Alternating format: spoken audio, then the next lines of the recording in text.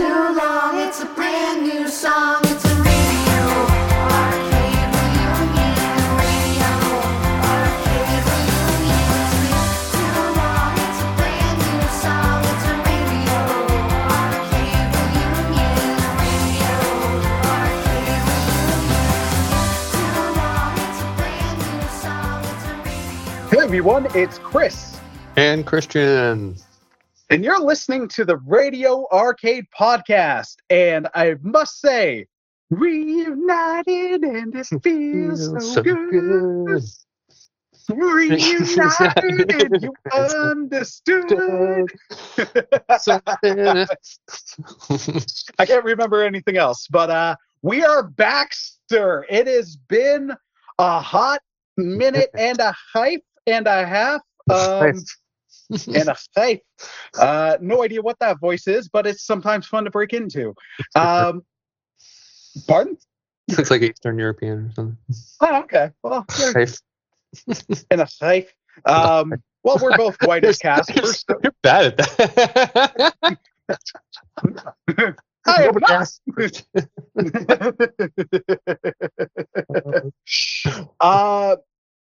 So it has been a minute since we last updated. I think it's been about 3 months since we've done an episode, and we had some planned, but then some real life things happened that we'll get into as much as you're comfortable doing, because it was traumatic. So what would be the cliff notes that you're comfortable with, my good man? I don't know, man. Yeah, I don't know. We can just talk about it. It's fine. I'm fine. All right. Yeah. So the cliff notes is a couple months ago, after you and I had actually, I think about a week or two after we recorded in person, there was a fire at your neighbor's house. Yeah. So we share. So it's a semi-detached house. And so it was a shared wall with our neighbor who was like a hoarder, recluse kind of guy. And he had a whole bunch of unopened boxes filled with like electronics and anything, you name it, in his house. And I was just sitting there on the computer, and then I smelled like burning electronics. I'm like, that's a weird smell. I don't know if you've ever been like your house and you smell like something burning or something weird, and you're just sort of like, you ignore it, or you go and you find out it's like, oh, okay, it's nothing, or it's coming from outside, or it's never really a fire, right? So then I'm sitting there and I'm smelling it stronger and stronger, and I'm like, okay, it's not going away, right? I can't ignore this. And then I hear a bang on the other side of the wall, like the guy, like someone's moving or very quickly trying, like they're rushing, and I'm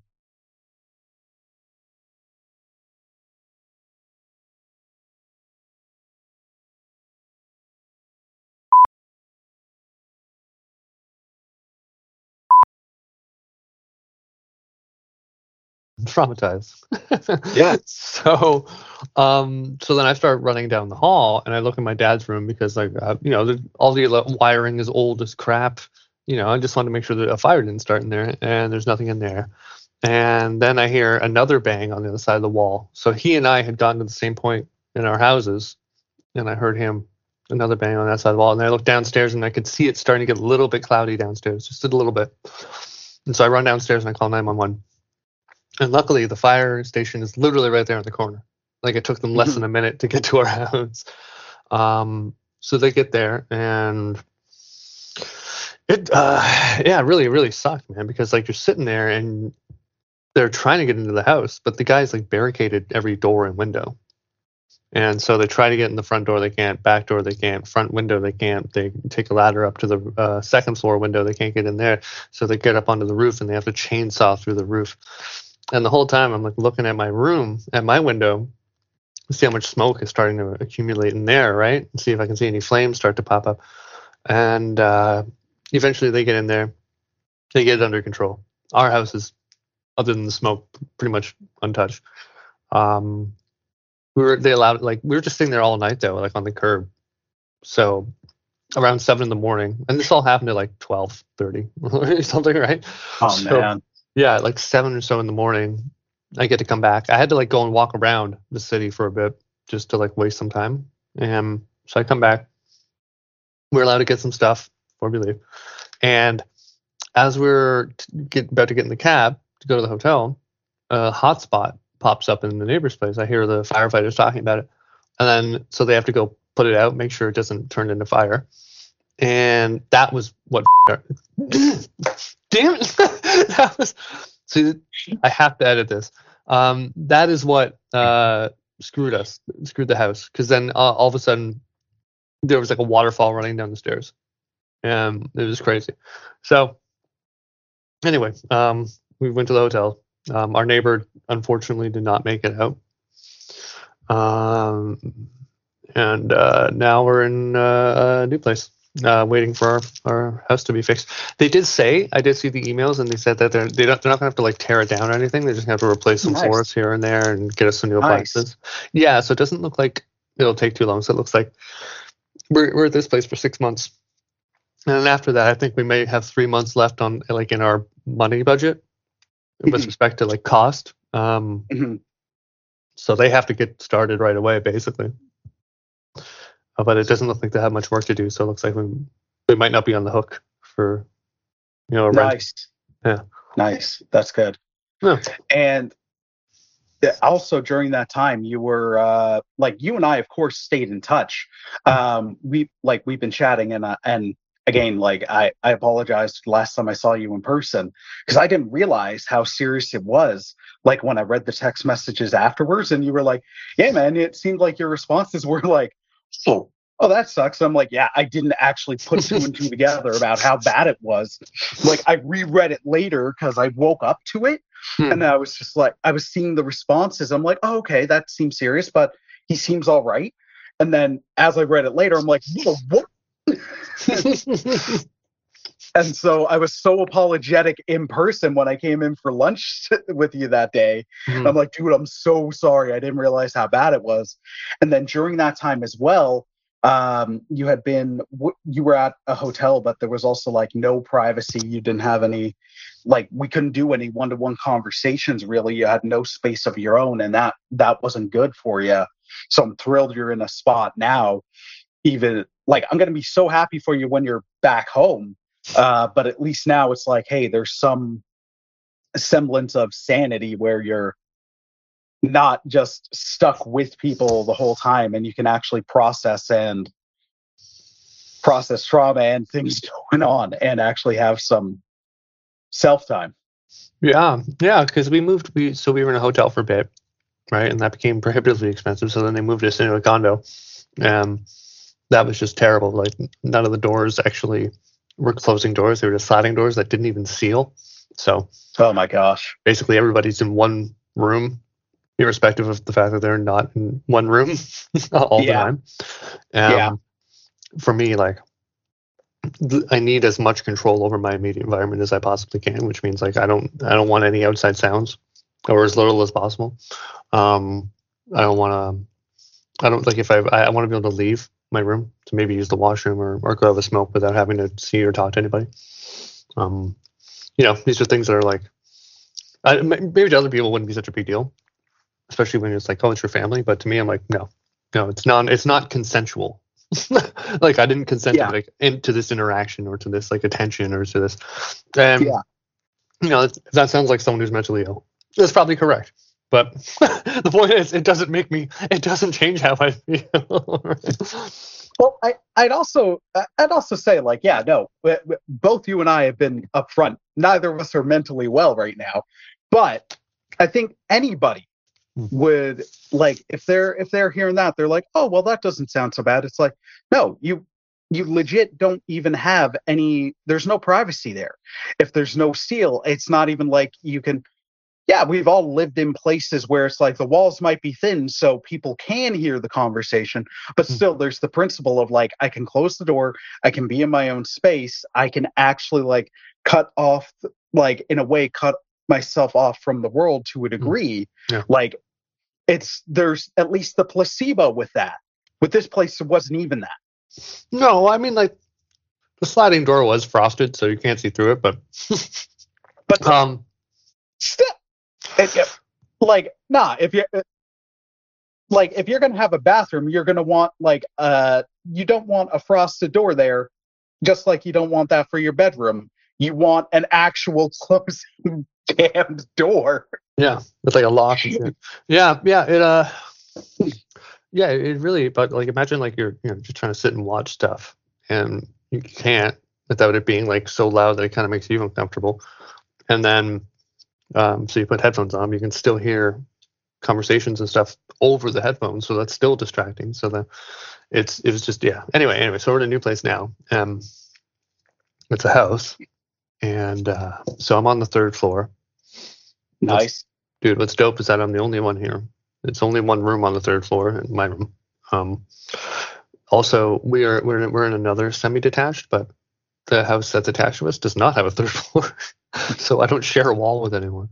I have my own patio I can walk out on, so I can just go have a smoke and not have to deal with anyone. I have a prep area and a sink and a fridge, so I can make food and wash dishes. This is almost your ideal living situation. Yeah, I don't want to go back home anymore. If the cost of rent and living wasn't so high, I'd be like, bruh, investigate this. But yeah, I should text the landlord and be like, hey, let's just trade houses. You guys can have our house. We'll take this one.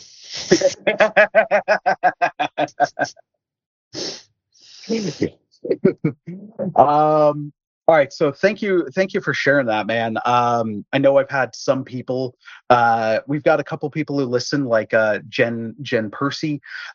She reacted and she had been praying for you, and I know she was curious about what's going on, but not in that nosy way. She was just like, every once in a while, hey, how's Christian doing? Like, how are things? So thank you for sharing that. Yeah, man. Oh yeah, well, man, even if it was the nosy way, I mean, as I get older, I realize gossip is a lot of a lot of the conversations we have as you get older. It really is. It truly, truly is. Like, I'd say like 90% of the conversations my mom and I have are just gossip about the family and stuff. Oh, they did what? I don't understand why they can't make a correct decision, like, even once. It's insane. I'm laughing because it's accurate. The accuracy is spot on. So we are. So now we're back. This is our first episode in 3 months. We're almost looking at this like a soft relaunch, and this is probably going to be the clip I share with TikTok, because hey, y'all, we're going to be on TikTok now. And the segue to that is we do want to be more responsive with an audience. We do want to see this grow. And we weren't doing that before. And primarily, we were only sharing through Instagram, and which we will still have. It's at the Radio Arcade Pod on Instagram, and also Twitter, which for however long that will exist until Elon runs it into the ground, you can still find us on Twitter. Yeah, well, it still works. Well, it still works. Which there's been a couple things going on in the world, more than a couple, over the past while, and we've kind of talked about it in our private chat, but then also in our group friend chat. But still, I feel like Twitter is the fun one to look at because it has, even though it does have some real world implications, it's also the one that's not like so much human misery or World War III that it's the lightest one to talk about. So we kind of talked about it before we started recording, but what are your thoughts since Elon took over, sir? Whoa. I mean, it's a lot. It's one of those situations where usually in the past, I would get so overwhelmed by all the things I want to say that I just end up spewing rage. I'm going to try and change that paradigm. Okay. All right. Okay. So what did I say? Okay. So I had to give that. He got really cocky, pumping stocks. So he did that with the Tesla stock when he took a bunch of Tesla stock, sold it, put it into Bitcoin, or sorry, Dogecoin, whatever coin. It doesn't matter. They're all a scam. So then he said Tesla will start taking that as payment, right, for cars. And then shortly after that, Tesla stock went up like crazy. Dogecoin went up like crazy. He sold off his Dogecoin. Yeah, you can see where I'm going with this. He's done this a couple times. I can't remember where else, but he's done this a few times. And then he got super cocky with Twitter. And he was like, "Oh, I'll buy it for," like I said, I think it was like $15 billion more than it was worth. And I also said that it was already overvalued at that point, substantially overvalued. Yeah. And then the FCC or the FEC and the the SEC and the FTC. I think that's it. They were looking at him like, "Bruh, am I some kind of piece of crap to you? What do you mean? What am I, nothing?" So they stepped in and they were like, "Hey, man, either you're going to buy it, or you're going to pay the money, and you're not going to buy. Either way, you're paying the money, right? Like this is happening. You're not getting out of this. You're not getting anything out of it, right? Other than like the company." And so then he went in front of Congress, and then he was like, "Hey, I shouldn't be allowed to buy this because they were hiding the fact that their user base is 90% bots." And I mean, if it were me, if I was an advertiser watching that, I'd be like, "Okay, well now I'm just going to offer you 10% of what I've been offering you for ad space." So he does his best to try and renege on the deal. In the process, he smears the crap out of Twitter, the company that he's now forced to buy. So he ends up buying it, right? He ends up like selling a bunch of Tesla stock, which starts to tank Tesla's stock price. And he gets loans from like Russians and Saudis and the Chinese and any other given, authoritarian regime that would have something to gain from having an ownership stake in Twitter. And we can see the effects of Twitter on the the Arab Spring or whatever, when that revolution in Egypt. Twitter was like instrumental in coordinating rebel groups and freedom. I didn't know that. Yeah. So you would think that like an authoritarian regime would probably want at least some like control or something over that, right? Or influence. And so now so where we're at. We're at the point where he has now spent $15 billion more than Twitter is worth, even when it was overvalued. He starts to find out that and then he gets to the point where the interest on the loans that he's taken out to buy Twitter is like magnitudes ahead or over what Twitter makes a day. So now he's like, "Oh, now I'm going to start charging for free features," even though those features were one of the few features that actually earned Twitter money, the verification feature. And then and he's just like, it's and then he starts cutting jobs because this is, and I'll get a little of my old self here. This is American innovation at its finest, people. This is late stage capitalism. This is the innovation that they promised us. This is the improvement. Like this is the skill. This is American exceptionalism. Okay, I'm going to stop. Okay, moving forward. So he does what literally any idiot on earth would do if they were made a CEO and they need to save money. They cut jobs. And they charge money for things that they weren't charging money for before. What? It's crazy. I never would have thought of that. I'm not a genius, though. It's just some kind of. Yeah. So now he's at a point where he basically came down on. So he laid off like 11,000 people. I think Twitter had about 5,000 employees left. He then gave them all an ultimatum. He's like, "I'll give you 3 months of severance if you want to leave." Insane, right before the holidays. What an idiot. Or if you stay, you're going to be on board with Twitter 2.0, which is going to be a lot more hours. It's going to be a lot more stressful, and you're going to have a lot less benefits. And it turns out the majority of the people left didn't like that. And now Twitter has closed its offices for the next 2 days. I'm assuming in an attempt to like hedge any potential what are people saboteurs, Yeah. Sorry, Chris. That was, I think I spent a long time thinking about this, and I think that was a very I think that was, no, I actually think that was great. Yeah. And weirdly enough, as much as you'll hate to hear it, I think you would be perfect for certain things on TikTok, because I've heard people explain it exactly like you have in such a succinct way. I think you'd enjoy that platform more than you think. I know. It's insidious. I'm not going to allow my brain to go there. I already have enough things ruining my attention. That's fair. No, that's fair. I like it because I find it more level-headed than Twitter. But also the the funnest thing out of it with Twitter is, like you and I were talking about earlier, I just don't understand the thought process. I really don't, of how, yeah, sure, the capitalism thing of like, oh, we're going to charge for what was previously a free feature. Sure, that part in essence I get, even though it's dumb. It's like, okay, yeah, that's almost to be expected. There's a profit to be made, so we're going to make it. It's something that's something The Simpsons was making jokes about back in like the early 90s, where the kids go to a historical monument and the new owners are Disney, and then their tagline is "There's a profit to be made." Wasn't like Mickey Mouse one in the what's the Mount Rushmore or something like that, or not in that episode, but probably in another one. that seems fitting. Except but then the thing I don't get is just like how underthought through like the blue checkmark verification was. Like, oh, if you pay $8, then we know you're you. Anybody would know, hey, the internet is filled with trolls. Even before the blue verification, there were already people doing parody accounts that just didn't have the blue check mark. You've now given them license, like you've given them the keys to do this that they actively didn't have before.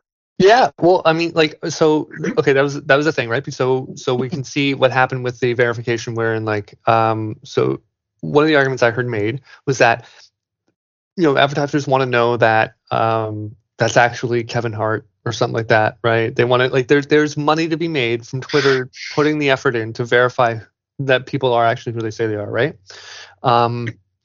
And I think this actually really, the best example was when that person made the fake Eli Lilly account, and Eli Lilly is a very, very large pharmaceutical company that charges $2,000 for insulin in the U.S. when they can make it for about less than $1, maybe $1 or something.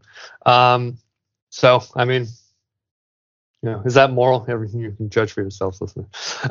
But so someone, no, it's not. It's not moral. It's not. Now, why is it immoral to charge someone a lucrative amount for life-saving medication? now, if we can extrapolate from there, is it immoral to charge at all? Did they make the patent? No, they didn't. Did the people who made it give it away for? They did. They gave it away for free. Okay. Anyway, no. So it's best demonstrated with the Eli Lilly thing, where someone tweeted that they were going to start giving away insulin for free, and they lost several $1 billion in market share, or market cap, or whatever, market value, which is fascinating. Just some one person who paid $8 just wiped out billions of dollars worth of Eli. And that's such an amazing piece. Like Andy Kaufman, eat your heart out. Like, it's such an amazing piece of performance art, right? Like, look at that. That's like Eminem wishes he could have had that impact in the early 2000s or something. Random Eminem burn for some reason. No, because like I love not a burn. Well, maybe, I don't know. It's just a joke. But he because he basically not only would he like. He was the guy I had to go to on the Zeitgeist, but he was part of it. But he was also directing it, and he was influencing it. It's like right. The mind influencing the brain, sort of thing, right? Even though the mind comes from the brain and it can't exist without it. But yeah. So the checkmark thing, dude, like that's crazy. Like the art imitating life, imitating art. Yes, exactly.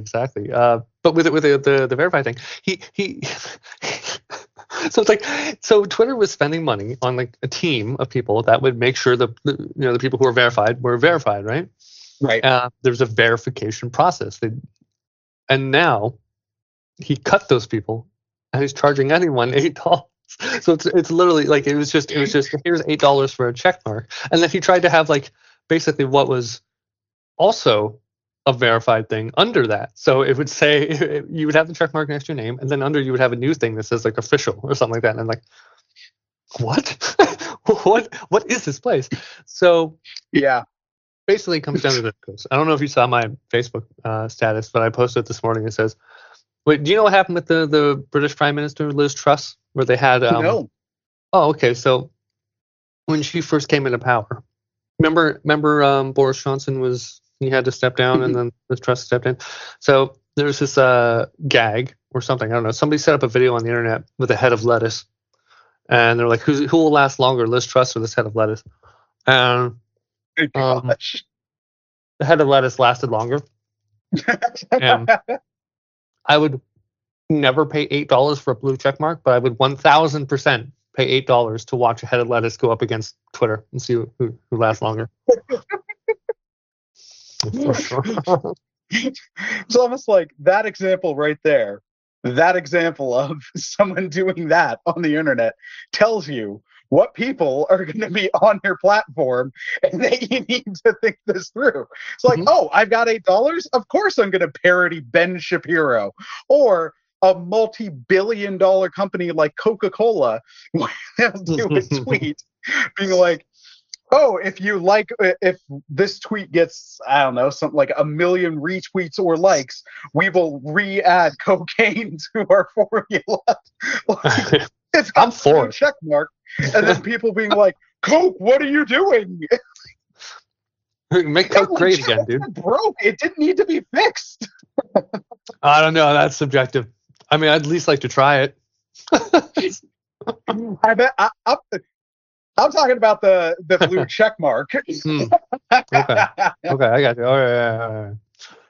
But now that we're on the topic of Coke with actual Coke, I would not. no, that's I can't. Oh, yeah, I mean, I know, honestly, I know that they used to have it in there, but I don't know. Like, I've never heard a story of, oh, someone got addicted to cocaine from drinking Coca-Cola. Right. I think also probably because actual cocaine was so widely available. So it's like, why am I like, I'll just go get some actual cocaine. Why am I drinking Coca-Cola? Which, did you ever see Reefer Madness? Yeah. The one thing I remember from it is them trying to be like, it doesn't give you a good clean high like cocaine. And I'm like, hold the phone. That's true though. even in my more anti-pot days, where I'd be like, no, I'm not for it being legalized. Even then, I'm like, any modicum of thought tells you this is incorrect. Any research, any actual facts. Well, it's like, but what? I mean, no. To be fair, they're not wrong. But here's the thing: the premise is wrong, right? Like, one minute. I gotta fix my hair, making me itchy. Okay, so the premise is they're not trying to dissuade you from getting high as shit, right? Like, they're like, just don't smoke weed. Dude, it's clean, wholesome high like cocaine or alcohol. Like, who's funding this? Like, drug cartels in Colombia? Is that what this is? Is this a propaganda piece from that? I love the dad and be like, hey, we all like to get a little shine on now and then. There's nothing wrong with that. Just don't smoke what the black people are smoking, okay? That's basically it. Well, if they're like, hey, do cocaine instead. Like, well, clearly it's like, hey, do a white person's drug instead, right? Like, that's basically. Oh man. What? No, I'm not oh-manning you, just the reality of those sentiments. So Just you like, agree. well, that is kind of the attitudes that were going on at the time. That's sad but true. It's plausible, is what you're saying. It is. Yes, it's plausible because I've heard of those attitudes at that time. It's like, really? Deeply, deeply racist, everybody.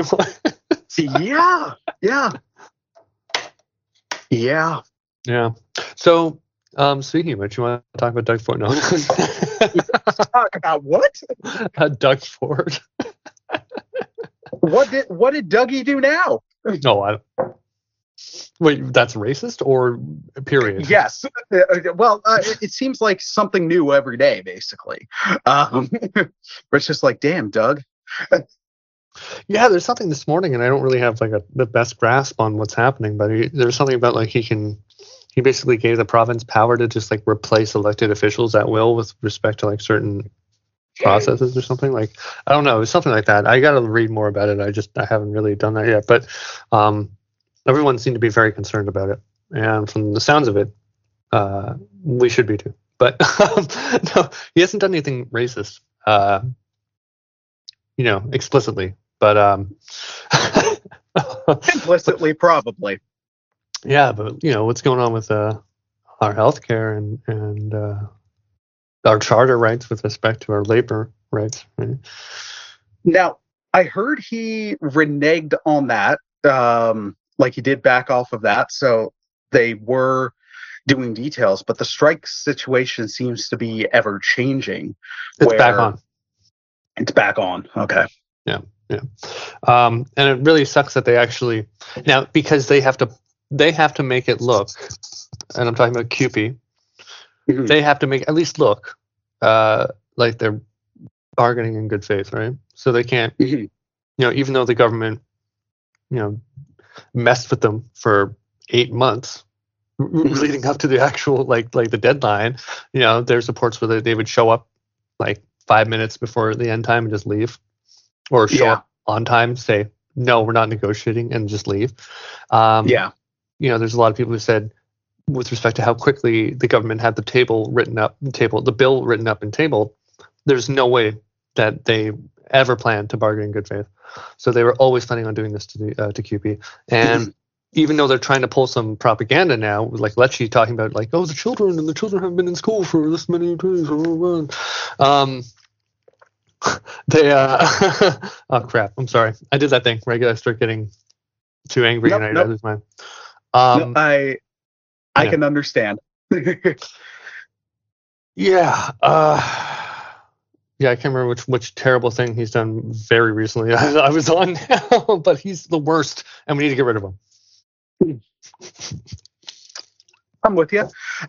Just because as I've been looking into it a bit, I'm just like, they agreed to the pay, which had become like a huge talking point, and rightly so. But now it's like, hey, we're going to say no to the other things, which are also important.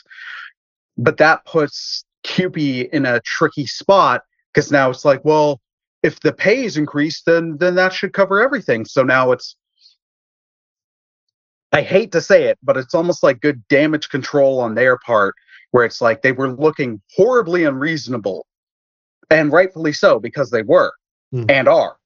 Prove things beyond the pay, because make no mistake, the pay was needed. And listener, I'll break it down a little bit just because I don't know who listening knows everything, but when they were trying to shoot down the pay, they'd be like, oh, this is astronomical, it's too much, they're wanting 13% increase. The increase hadn't happened in about 10 years. Yeah. And when you break it down to actual dollars, it was like $3.50. That's $3.50 an hour. That's doable. That's not that much of a climb. That is actually feasible. This is just simply like, no, we like doing things for cheap, because then we can still say, hey, we're making money and we're balancing budgets. And I'm kind of doing the thing that you were trying not to do. Yeah. I'm just trying not to do it as angrily. Yeah. And so agreeing to the pay is good, but there still needs to be more done. But now they have kind of painted CUPE into a bit of a corner. Well, what I'm gathering from CUPE's argument is that while the pay that the government is offering now still doesn't match what CUPE requested, the government's also not coming anywhere near to CUPE's request on, lowering classroom sizes, or basically just of funding for after school programs and resources, so that teacher assistants can do their jobs, and behavioral specialists can do their jobs properly and stuff like that, and take care of these special needs kids. And so basically, someone explained it. Someone did like a while back, and I could go through my Reddit, and I know I saved it, but I'm not going to bother doing that right now on the spot. But basically, they didn't explain like I'm 5, and it's like, okay, so let's say your dad one winter, you're like, hey Dad, I need money for like a chips or something, and Dad's like, hey, shovel the walk, I'll give you $5. Next year comes around, $5, and then about 5 years go by, and there's a lot more snow this year, just tons more, and chips are getting really expensive. You can barely afford a bag of chips for $5 anymore. And you go to Dad and you say, hey Dad, I just want to make the same amount of money that we agreed to, but due to inflation and stuff like that, the $5 doesn't go far anymore. Not the same. Yeah. Chips are $7.25 now, Dad. Yeah. So that's basically just what's happening. They're like, we just want the wage that we agreed to 12 years ago, but adjusted for inflation. And Yeah. but what I don't like is that a lot of people are praising Doug Ford and saying that, that money that he's sitting on that was supposed to be used for COVID is it's like, that's he can't use that to pay these people. That's our surplus. I'm like, dude, like that surplus didn't come from, like, for one, it's for healthcare workers and I'm assuming like education. It's just for if you're running a province and you have these things that you need, like healthcare and education, you should probably take the money that you're making and put it into those things, right? So if you can just sit there on billions without spending it on purely healthcare, then maybe you can spread it around. But what I don't like is that just came from Trudeau. It was Daddy Trudeau. That came from there was nothing special about Doug Ford. There's no competence on his part. There was no special insight or decision making that occurred on his behalf, like by him. It was just Daddy Trudeau was like, boom, here's some billions, and then Doug Ford's like, I'm fiscally responsible, while he's neglecting the healthcare system, the education system, like to the most important things that two pillars of society, basically, right? Like how the hell are you going to run society without running hospitals and well-educated populace? Like what's your GDP going to look like then? Ours is going to be great because our GDP is actually based on a Ponzi scheme of limited housing. But yeah, anyway, I don't know, Chris. I'm getting down the rabbit hole. I don't want to talk about it anymore. No. We'll move on. And I think like you're sharing valid feelings that a lot of us share. What's a good segue?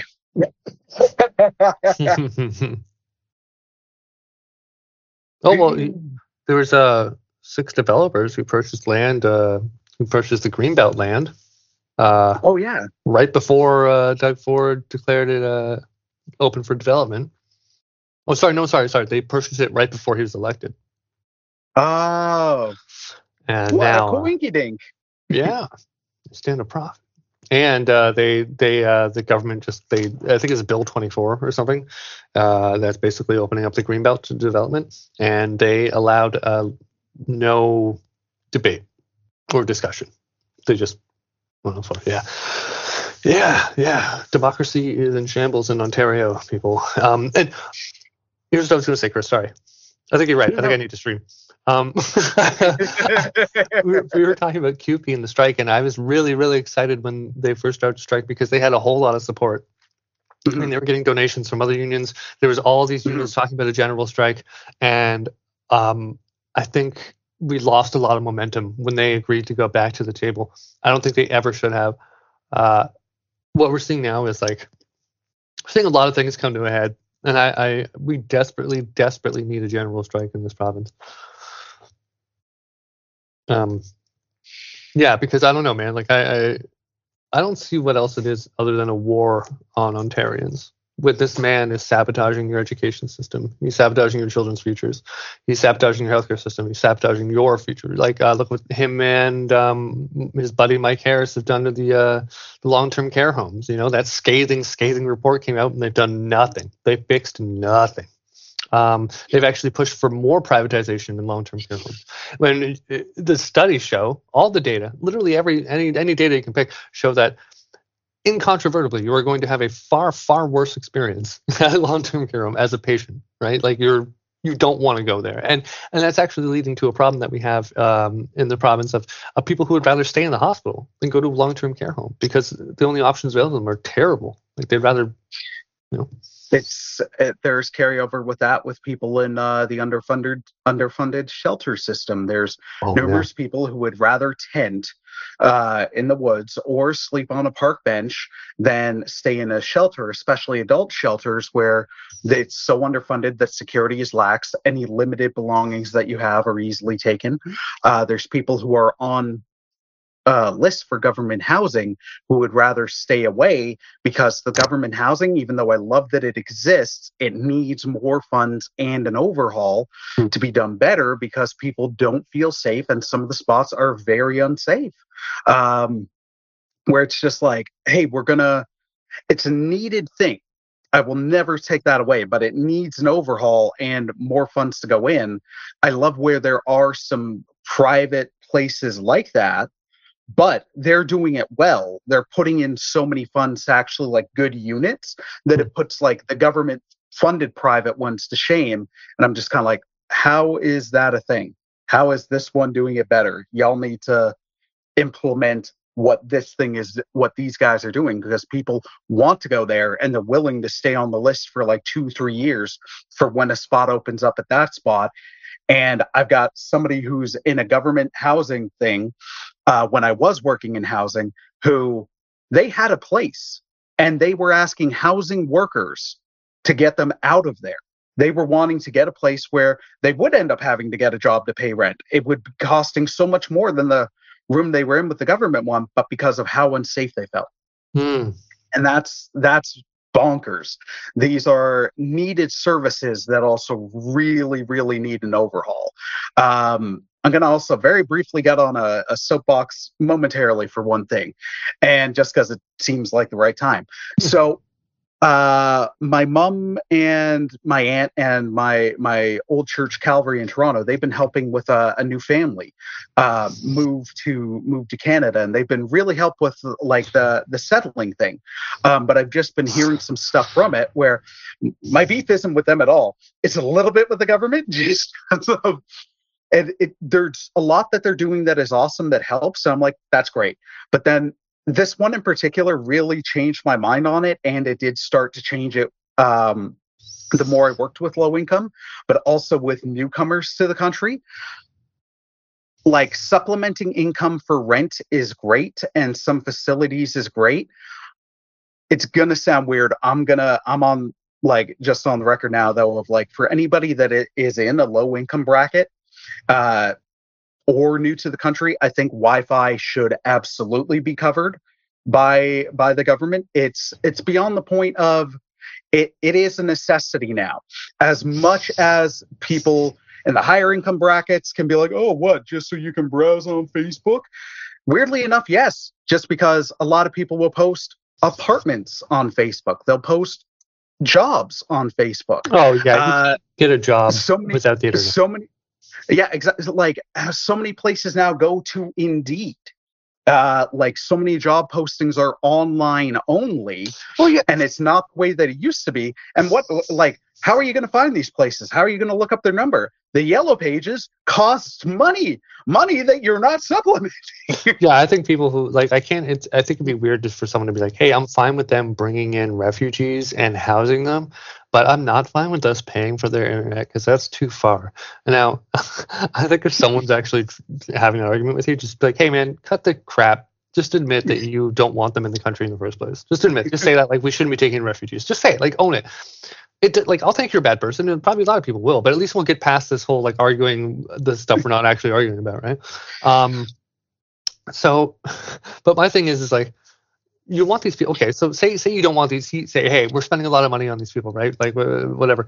Don't you think it's going to be a lot easier for them to become productive members of society and taxpayers and have probably a better grasp on, like, the culture and everything if they have an internet connection? Like, how do you expect them to actually, like, get on their feet and like how much knowledge will be at their fingertips with an internet connection that they can use to improve their lives and their lot and stuff? So, I mean, that's crazy, man. That's crazy that people would be against that kind of thing. Yeah. No, it was just as I was hearing that, as it was being explained to me, I'm like, I wish I was in that room and just not yell at them, but just to be like, this isn't practical. And the logic doesn't make any sense. Now, I'm not talking about, like, would I love free Wi-Fi? Absolutely. But I'm in a bracket where I can pay for it, and that's fine. But for, like, lower income people, especially when they get to their first apartments and funds are tight, I'd be like, no, that should be something that's that should be something that's there for them, for lowest income, like for low income bracket, for new people to the country getting on their feet. At like, I'm actively job hunting. So many spots will say like, do not call, do not come in, apply online only. Yeah. Like, and No, if you you can't. don't, and if you don't have a way of looking up where your local library is to use their internet, and Mm. if it's a busy day, you'll be on that computer for 5 minutes. Like, Yeah, no. you're kind of screwed. You can't. No, that wasn't exaggerating. This is literally No. 100%. You cannot get a job if you don't have the internet. You can't. Exactly. Okay, maybe there's like a 1% chance or like a 0.85% chance, but like it's statistically impossible almost. Like that's what we're at here, where it's like, yeah, it's crazy. It's Sorry, that wasn't to get you angry. It's just it's just been interesting to me as I'm hearing improvements from things Mhm. where it's like I'm hearing they're adding funds to stuff that they used to not. I'm like, okay, that's great. That's good. I'm hearing the improvement. But then when it's like, oh no, they don't want to include that, I'm like, why? And they're like, well, they don't view it as a necessity. I'm just like, how Well, is I it mean, not? I think there's an argument to be made. Like, here's the slippery slope where there's an argument to be made for the internet essentially being a human right. And in this country, especially given how much we're being gouged by our monopoly, right?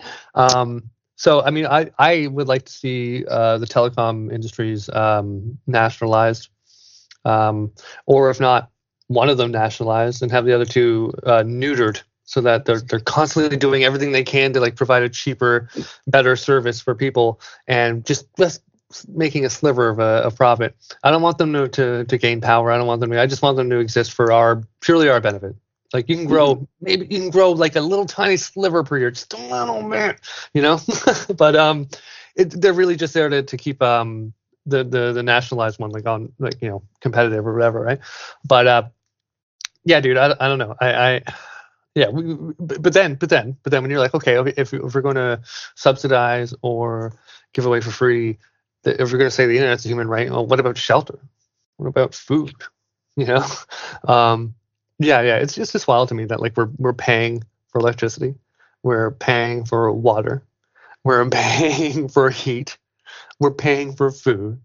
I mean, it's one thing if you're like, oh, I like caviar and like a whole roasted pig every day or something. Like, okay, but I think there should be like an element of privatization, but also an element of like, you shouldn't be allowed to starve.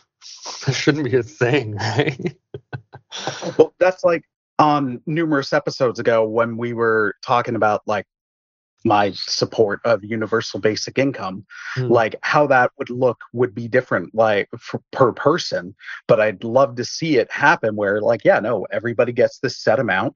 Some people will spend it wisely and be like, hey, you know what? Yeah, I can afford all my food from No Frills, and do it that way, where someone else might be like, hey, I want Fortinos or Sobeys, which can be a little pricier, and how far that money goes will vary from person to person, but as long as the opportunity is equal for that, I'm fine with that. Like, it shouldn't be like, no, it has to all be No Frills and that can only be it.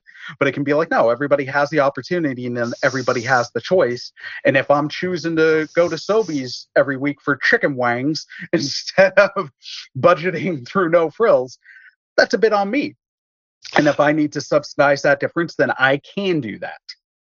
Yeah, I see. Here's my thing where I think, that argument of like, oh, they can't raise the minimum wage because then all the corporations will raise their prices, right? I think people make a similar argument with respect to universal basic income, and I haven't really found a good counterpoint to that other than, so you're admitting that capitalism is a hellmouth and that there is no escape and that it is in every aspect contradictory to our basic interests as human beings. I understand. It's crazy. Yeah. So I don't know what to do. I don't know if universal. I mean, that seems like a way better idea than just being like, hey, everyone gets free food, or just, I guess, subsidizing the grocery monopoly, the Waltons, right? Or oligopoly, or whatever the hell they call it. Yeah, dude, I don't know. I think basically the solution is like a complete and utter dismantling and restructuring of our social, cultural, and economic systems, right?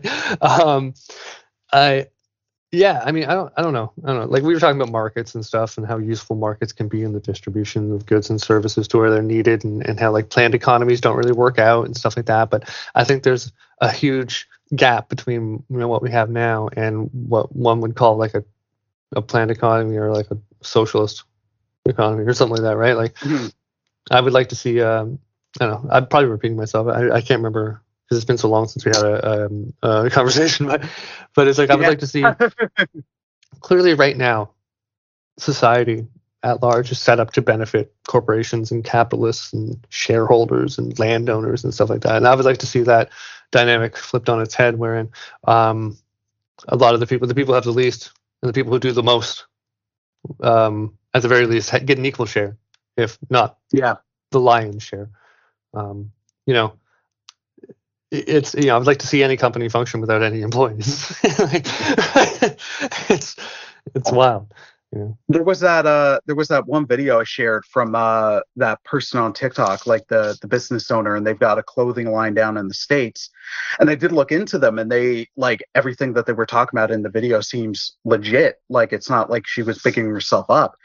And the whole time I'm listening to it, I'm like, damn, that'd just be awesome at a universal level. Like, and even if it's not like, oh, hey, we bought cars because for our employees because we had so much overhead, but just like, okay, yeah, that might not be applicable in, say, a city like Toronto, where you can have a car and it's a nightmare because traffic is so backed up. But it could go towards something different where it's like, no, we don't really make any more, and then we decide what we're going to put the funds towards as a team, as a community. So yeah, we're going to have more paid mental health days or longer paid vacation or something like that. I'm like, damn, if we could phase that into everything else, if that was what capitalism is, because it sounds like that's what it should be, freaking A, son. Yeah, it's fascinating. I think anyone who listens to this stuff, if you're hearing this stuff and you're like, this is crazy, how can this actually happen in our society? Go back and look what FDR did in the wake of wake of the Great Depression, and in the eve of World War II. Look what he did. You have guaranteed job programs throughout the country. He pulled up. He basically brought America back from the brink of like destruction, and basically turned them into a world superpower that won World War II for everybody. Like, it's, I don't know, man. There's a lot of stuff that today we would look at. Like, if you brought that up to someone, maybe even maybe a centrist or whatever, in these days, and they would look at you like, well, that's communism. That's crazy. Or that could never happen. What an insane idea. It was done like 80 years ago and was incredibly successful and made the framework for the boomers to reap all the benefits and screw us. But no, it's more than, or for practical. Let me rephrase that, because I think what you said is practically applicable. But for a modern version or something similar, look at social democratic countries and what's working for them, and how it is working, and how it is flourishing, and how it's not just communism. Yeah, well, what was it? In Norway or Sweden or something, McDonald's workers make anywhere from $22 to $30 an hour. They are unionized because unions are mandatory in that country. They have 6 weeks vacation per year. I think 4 of those paid. And Big Mac costs $1 less than it does in the States. Wow. Yeah. It's almost like everything Yeah. that the people who stand to make money from lying to you, everything they told you is a lie. Yeah.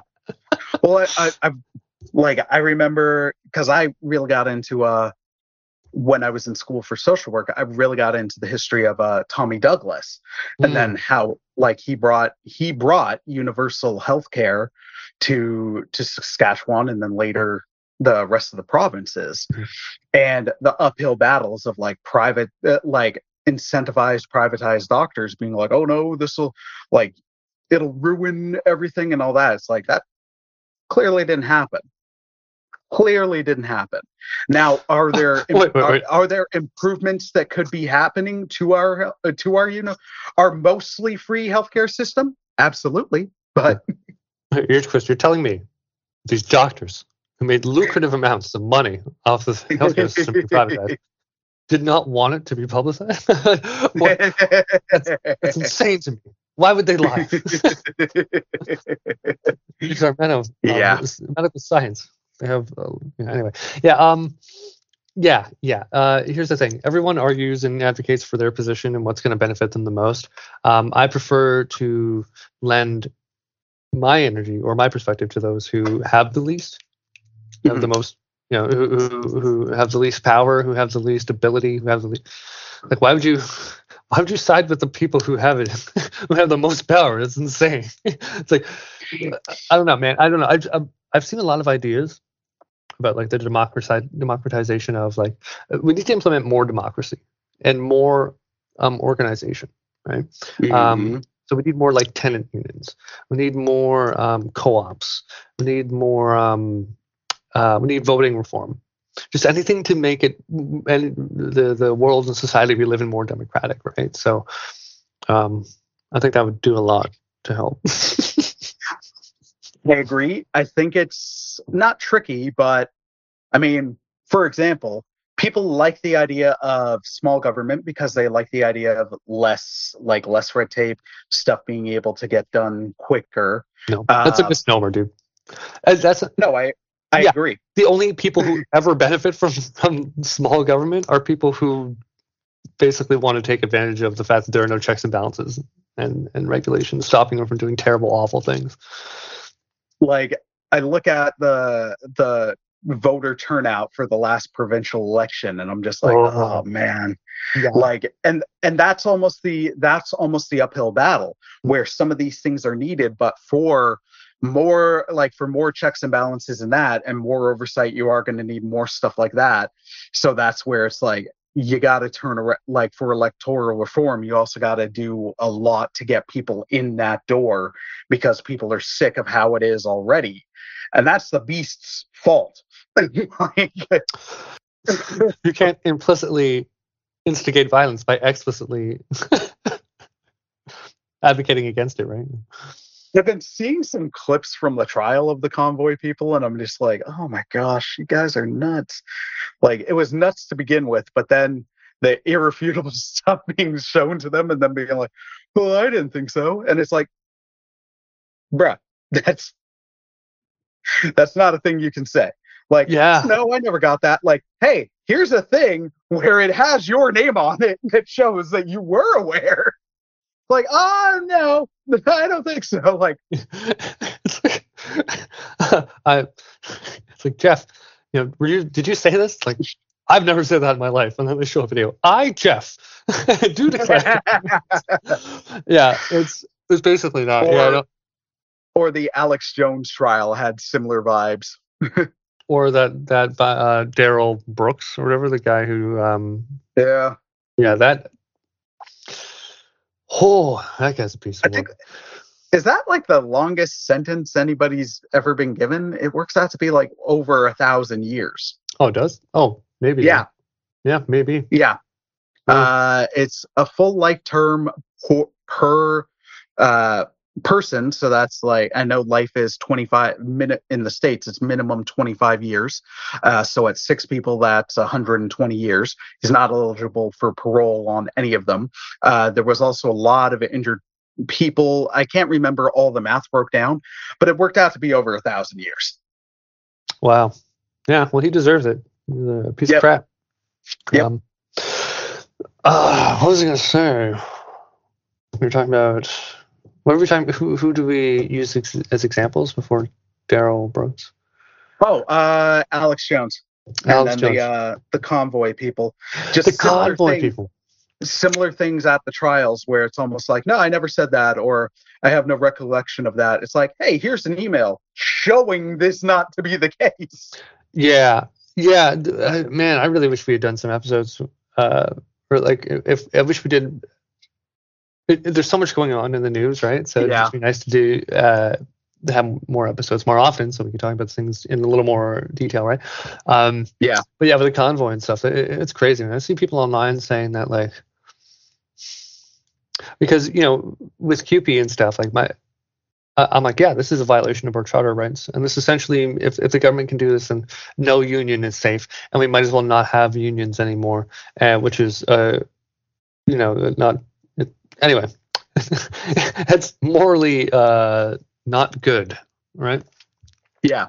So I'm like, yeah, like, don't tread on my charter rights, blah blah blah. I care about them, and people are saying like, oh, well, you didn't care about it, during the convoy and stuff like that. And it's like, well, dude, I think there's a huge difference between, workers respectfully striking after decades of getting shafted, and they're not occupying a city. They're going home when the sun goes down. They're coming back out. They're being respectful. They're not assaulting people. They're harassing them. There's no. I don't see any hypocrisy. I don't see any correlation really. The differences are as many as there were deleted emails from Hillary and documents found at Mar-a-Lago. Yeah. Meaning, it's not the same damn thing. No, it's not. But it sucks because I am concerned about the justification for the use of the act, the Emergencies Act, and whether or not Absolutely. It lines up with the definition or with the prerequisite for the act stated within the act, right? Yeah. Now, I mean, that is concerning. It is somewhat concerning that they froze their bank accounts. That's scary. Yeah. I mean, there is something that does sort of ring true when they're like, what if it was a cause that you agreed with? And I'm like, dude, if it was a cause that I agreed with that made me motivated enough to go to Ottawa and occupy it, everybody would be down there. Not just you people with your trucks. It'd be everybody, right? Yeah. So I'm just sort of like, I don't really see that happening. I don't see like me being at risk of being like, oh, you're now because you supported this act. Now you're the victim of it, and you're getting your comeuppance. Like, I don't really see that happening. But well, and so many people were at the time fear mongering about it, just because that happens with virtually everything. Like that, it was, it's going to be rolled out and it'll never be repealed. Where I'm like, it was repealed like 3 days later. Or like within a small amount of time. Everybody characterizes Trudeau or at times almost anyone in power doing anything that they disagree with as friggin' Palpatine. Where it's like, look, he's not the cackling villain, even whether or not I like him or not. Love the character of Palpatine. Not what he did. But like it's not that situation. I share a lot of the concerns that you do as well, because it's like also once that precedent has been set, there is a nervousness that like, okay, we've done it. Are we going to do it again? And are we going to loosen what takes us to get there? Well, and that's been what's happened with the notwithstanding clause. This is the third time, and he was right. He was just like, he already had it cocked, man. Yeah. And then how soon is that going to become the norm, or is it going to be argued that it should be the norm? And like, I share that nervousness. Like it should always be break glass in case of emergency. And it's disputable. Like, I think that if you look at the explanation of why they broke the glass, like, yeah, it fit. But some of the stuff within it that they did it? Did it need to go that route? Because now that precedent is set. Yeah, it's like, hey, man, maybe the law was wrong. Maybe we can actually, most of us, the majority of us can agree, hey, maybe it was written a little too strictly. And it would have been, like, I mean, if it's open to interpretation, yeah, let's all just agree that the interpretation fits. But that still doesn't mean that he followed the law to the letter. And that's what's most important, even if, we don't. I don't know. See, sometimes I think they're right, though, because I'm like, there are things I think that are worth occupying the Capitol for. Definitely not what they were doing it for. but things like, the right to unionize being essentially stripped from an entire populace. The healthcare system being dismantled like across the country in what is seemingly a concerted effort by conservative premiers. Stuff like that. I feel like that is actually worth over the housing crisis, wage stagnation, all of this. The fact that our democracy seems to be getting far less democratic and transparent.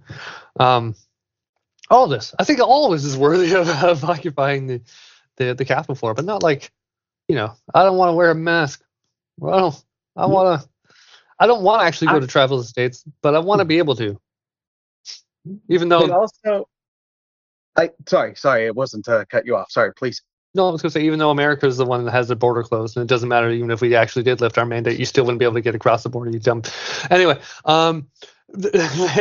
Or also the person who made this decision, some of these decisions were provincial. The person you should be protesting doesn't live here. You're at the wrong house. This is, sir, I don't work here. Sir, this is a Wendy's. Yeah, exactly. Now, I also agree. There's a number of things that I think could have been done substantially better, and that, I don't think occupation is necessarily the wrong way to go about it. Weirdly enough, I'm going to compare it to Wall Street, though. Wall Street, you didn't have occupiers terrorizing citizens. No. You didn't have them doing things that would have, yes, it had adverse effects on the community, but not detrimental adverse effects. And it wasn't like the citizens were being screwed. Yeah, no, it's just a bunch of, suits going to their offices getting harassed. That's fine with me. They're harassing the people who are the problem. Not random innocent citizens. Yeah. Yeah, harass those bankers, harass those stock traders. Yes, please. They are the scum of the earth. Harass them every day. Do not let them feel good about themselves in any way whatsoever. They shouldn't be allowed to. That's an injustice. These people are parasites, Chris. And that's crazy. The other crazy thing is the more you learn about the banking system and all the stock market and stuff, the more you realize almost all of this stuff is BS. It's all just sort of made up numbers that we're like, I think that's probably worth that. And there's so many transactions going on throughout the day by different, thousands of pieces of software on behalf of millions of different people. And they're doing transactions at fractions of a cent and stuff like that, or in fractions of a second. And I'm you just realize, okay, all of this is BS and it's manipulated. It's all crazy. And the only people who are benefiting are the people who already have everything. And they're not doing anything with their money other than finding ways to screw people like you and me, working class people, take what little money we have and get that into their pockets as well. That's the only thing that the billionaires are devoting their money to, getting more of what little money you have left and keeping. That's it. And that's my TED Talk. Okay, I think we've done about an hour and 10. I was about to say, I don't want to end on this bummer. Hey, everybody, we're back. We're back in action. We're back and we're miserable. Yeah, we're back and we're miserable. Oh no, yeah, I don't know. Yeah. Well, I actually think the tone, legit, I think the tone with that was fine, because as it's uncomfortable because it's also realistic, but it also wasn't militaristic in the projection. So that I'm more fine with. I do got to get going, so I do want to wrap on a lighter note. Okay. What are some things that you've been listening to or watching lately that you've been enjoying? Oh, okay, so I'm listening to this guy named Oliver Tree. He's dope. So dope. This guy's amazing. I'm so glad I was subjected to him. And I would say check out his first album. I think it's Bigger, Dumber, something like that. The guy's weird. He's like a troll. He's like a product of, he's a very young millennial. And he's the product of internet culture, right? So is it music, comedy? Well, you would think it's comedy, right? Because he seems to play a character in every interview. You can't really find anything out about him that's real. He makes all sorts of stuff up and he changes personas and stuff. And so I was experienced, I was subjected to. I experienced him on a podcast, and I was like, this guy's wild. He was wearing a denim cowboy suit. So he had denim cowboy boots, denim chaps, denim, with the tassels and stuff, like, Yeah. and a denim cowboy hat, and he had a bullet, a blonde bullet, which is a bowl cut mullet, and very, very tiny glasses, and he would brush his hair like that, right? So Sounds I like was a white Sacha Baron Cohen, or Kind however of. you pronounce his name. yeah, and he was on Bobby Lee's podcast, and it was just so liminal and just weird and incoherent. And I'm like, who is this guy? So then my friend Megan sent me a song from his just randomly. It was a coincidence, and I listened to it and I was like, holy crap! Like this guy, like he's very, very good. I'm quite jealous of his ability to write a song.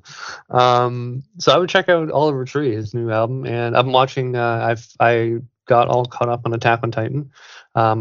If you've heard of so I think Attack on Titan is on par with like The Sopranos or Breaking Bad or like Game of Thrones or Dang. The Wire, like you name it. Like if you like good shows that are like renowned and liked by literally everybody, go watch Attack on Titan, because that is one of those shows. And right now I'm watching Hunter x Hunter, which is also a really good anime, but I definitely wouldn't recommend it the way I recommend Attack on Titan to everybody. It's not one of those. It's like, if you're into animes, you'll like it. But on Attack on Titan, Right. it is a good show. Nice. What about you, man? Listening. I haven't been listening to music as much, but you got me on his radar, and now I follow him on TikTok, and it's always a pleasure when he comes across my feed. Henry Mack. Harry Mack, bro. Yeah, dude's dope. His freestyles are always fantastic. Weirdly enough, TikTok has exposed me to a lot of new music. There was an artist on there named Dax. I haven't heard much of his other stuff, but his song Depression is so good. Now it's you can say it's a bit of a downer song, but it's also the most, in a way, scientific about it. Like, the lyrics address the chemical imbalance in your brain. It's just so well put together that I'm like, damn, this song is so good. So when I'm actually listening to music and not listening to an audiobook, it's one that's been frequently in my rotation, because I'm like, this is pretty much how I'm feeling a lot of the time. Watching wise, weirdly enough, it's been fan films. I've been watching, I've been on a bit of a horror movie kick on One Cross Radio. The most recent episode was talking about the Halloween franchise. So I've been in a bit of a horror movie kick, where the audiobooks I've been listening to have been like about the production of like the Halloween movies or unmade sequels, or Freddy versus Jason taking like 13 years to get from script to screen, and the various iterations and all that. That stuff's interesting to me. Have you heard of Barbarian? No, I haven't. Oh, that's like, it's a super popular horror movie that just came out. Everyone's like raving about it. You should check it out. Oh, okay. Yeah. So with the fan films, it's been like I've been dabbling in like a Friday the 13th fan film, which I enjoyed much more than most of the movies in that franchise, because with fan film, especially when it's going on YouTube, you have to have more restraint. So it's like you can't go full tilt with all the gore or the nudity or that. So it's with those restraints, it actually makes it a lot more tense. When they do go in on the gore, it's a lot more, I want to say, earned and impacting, because it's not just like, oh, we're just going to do this and senseless bloodbath and all that. So when it's there, it actually has an impact, and there's almost an artistic side to it. I've seen some fan films. That one is Never Hike Alone, and its prequel, Never Hike in the Snow. A really well made, like well crafted film. I watched a Halloween one. I can't remember. I think it was called Halloween Night. That was pretty good. I watched a Scream one last night, which was okay, and I'm not going to recommend it just because it wasn't so good. And then just revisiting Parks and Rec, because that's like old comfort now at this point. You just throw it on and you're going to have a good time. I was watching Community last night. I get that they're going to make a Community movie, right? Mm-hmm. Yes, the prophecy is fulfilled. 6 seasons and a movie. Although Yvette's not coming back for it, or Donald. No, Donald is. Yeah. It's That's the new announcement. been confirmed, Okay. and she's coming. She's coming. She's coming. Because I know when they announced it, they had said it like Donald wasn't coming back. Because he's been very out loud about like when he moves on from something, he's like, I'm done. Like I'm separated. I'm not in that space anymore. And the only time I ever thought they'd get him back was early in the pandemic. Joel McHale and Ken Jeong had a podcast, and they did a rereading with the cast. And they got Donald. Donald was the big get for it. And dude is so busy, and he's just like, no, I'm still friends with everybody here. It's just when he moves on, he moves on. So when they announced that, I wasn't surprised. I'm actually genuinely surprised they got him back. I think that's great. Yeah, they got him back. Yvette Brown is still not confirmed, but he is. And there's a quote where it's saying like he was sad to hear that people thought he was too big to come back and that he wouldn't do it. See, I never once thought of it like too big. But No. anything Well, if he he's said talking that, about, then he said that, right? Yeah. Like, what are you going to do? You not believe him? well, anytime he's addressed it as an artist, he's like, when I move on from something, I just move on from it. Like I'm kind of done with that thing. Like, Maybe when was the last time he did stand up? Yeah, well, maybe I don't know about that. I feel like maybe he meant more like he's not going to go to conventions and sign stuff for Right. community fans. He's like, that was community, that's done. I'm moving on to this thing. But like, I don't think it's necessarily like I'm never going to go back ever if something tickles my fancy or right. But wait, no, there's one thing I wanted to say. There's one before we start talking about. Oh, okay, wait. I want to end this on a light note. So Yeah. I was listening to your Mom's House podcast, and Tom Segura, he's a comedian. His podcast with his wife. He did a show in Erie, Indiana, I think it is. Somewhere in the States named Erie. And basically he went on a Joe Rogan's podcast and he was like, here's a dead ass town or something like that, right? Like if you live there, you're a bleeping nobody and your life's going nowhere and stuff like My that. Right? God. Like, and if you know Tom Segura, you know that he's like 90% joking, but he probably maybe he something pissed him off about his last time he was there or something. And it turns out that last time he was there, the club made him do a clean set, and they told him like 8 times before he went up. And what's funny is that, okay, here's the funniest part. So the local news in Erie ran like a 10-minute story on it. Like he was like the story of the night on the news, and they were interviewing like local politicians and like showing his quote to them. And the mayor's like, well, I don't think it's I think he's wrong, and I invite him to come to Erie, and we can go and see everything that makes Erie great. And so I think he's actually going to go and take him up on the offer. But I love how like he's watching it and he's like, I can't believe this is a news story. And they're playing quotes from him and interviewing people about it and getting all like, it's so funny. It was ridiculous. Nice. Yeah. I also recently rewatched New Girl for the first time in a while. That show is so damn funny. Show is so damn good. It is good. I feel kind of ashamed about liking it, but it is good. Why? I don't know. It's just one of those shows where it's like, I like it in spite of itself. You know what I mean? Where I had to put a little effort into liking it, but I like it.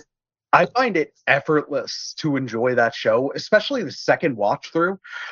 Winston is like, everybody's so damn funny, but Winston's hilarious. Schmidt. Schmidt is my boy. He's my favorite character. He's the best character on that show. I will die on this hill. I think the thing is, I think it fits more with your personality, because I think there's this like bubbliness to the show. And now I think the jokes are well constructed and the characters are good and it's funny. Like that when they do gags or bits or whatever, it's funny. It really is. Like I laugh. But I think there's this like I said, it's like this bubbly joyness to the show that I had to put effort into getting used to. And with you, it seems like you're just more of like a happier kind of more joyful guy.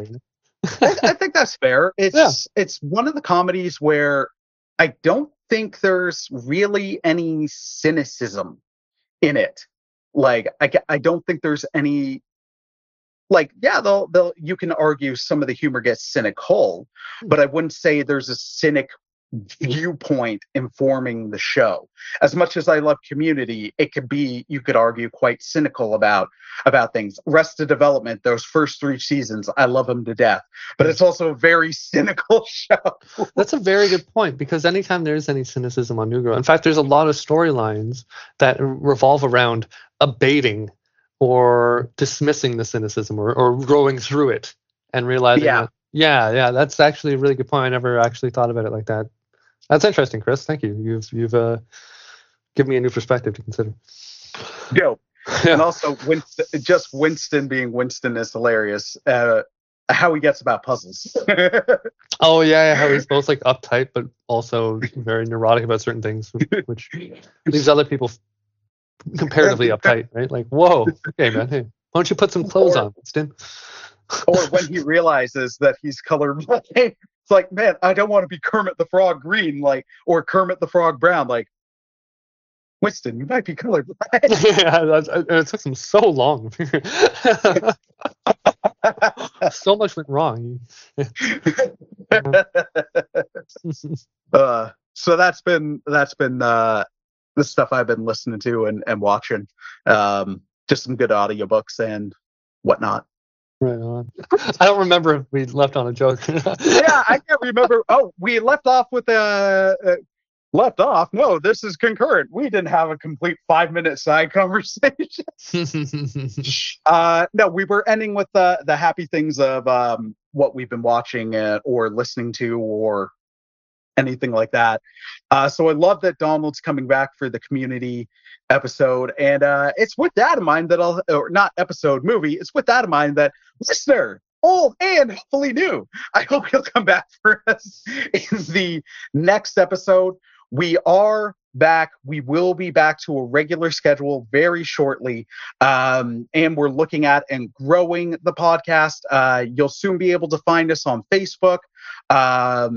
We'll make sure that we include all our social links in the episode description of where you can find us. We do want to engage with you guys over Facebook if you're on Instagram or on TikTok, or even on Twitter if it's still a thing beyond this lockout. If it still exists later next week, you'll be able to engage us on there. We will have all the links to our socials. Christian Bud, it has been so good to be reunited with you in podcast form. I've missed you, buddy. Yeah, man. Me too. Yeah, it's been 3 months is both very long and very short. Seriously. Well, also, it's 2022 has been really weird in that earlier this year was dragging. And then I'd really say since about July, it feels like we've just slingshotted and we've been flying and we're looking down the barrel of 2023. It's bonkers. Yeah. Time's been flying. Time's been flying. All right. Well, it is with that time flying in mind that we'll be back sooner than you know it with our next episode. Stay tuned. You can find us where most podcasts are found. Our host is Redbubble, but you can also find us on Spotify, on Apple Podcasts. I made sure we're up on there now. I'm going to try to get us up on Audible, on Amazon. We'll see about Amazon Music. We are also through Podbean. You can find us where most podcasts are found. Please like and subscribe. Let us know if you're listening. Drop us a comment and hit us up on the socials. Looking forward to being back for more. Take a breath. Now I can. I did the YouTuber thing where it's like smash that like button and hit that bell, and then it's like, oh my gosh, I can't breathe. Here's 35 different social media sites you can find us. Seriously. All right. Well, all that being said, we hope you guys enjoyed. Stay tuned. We'll be back shortly. See you soon. Peace. Bye. Bye.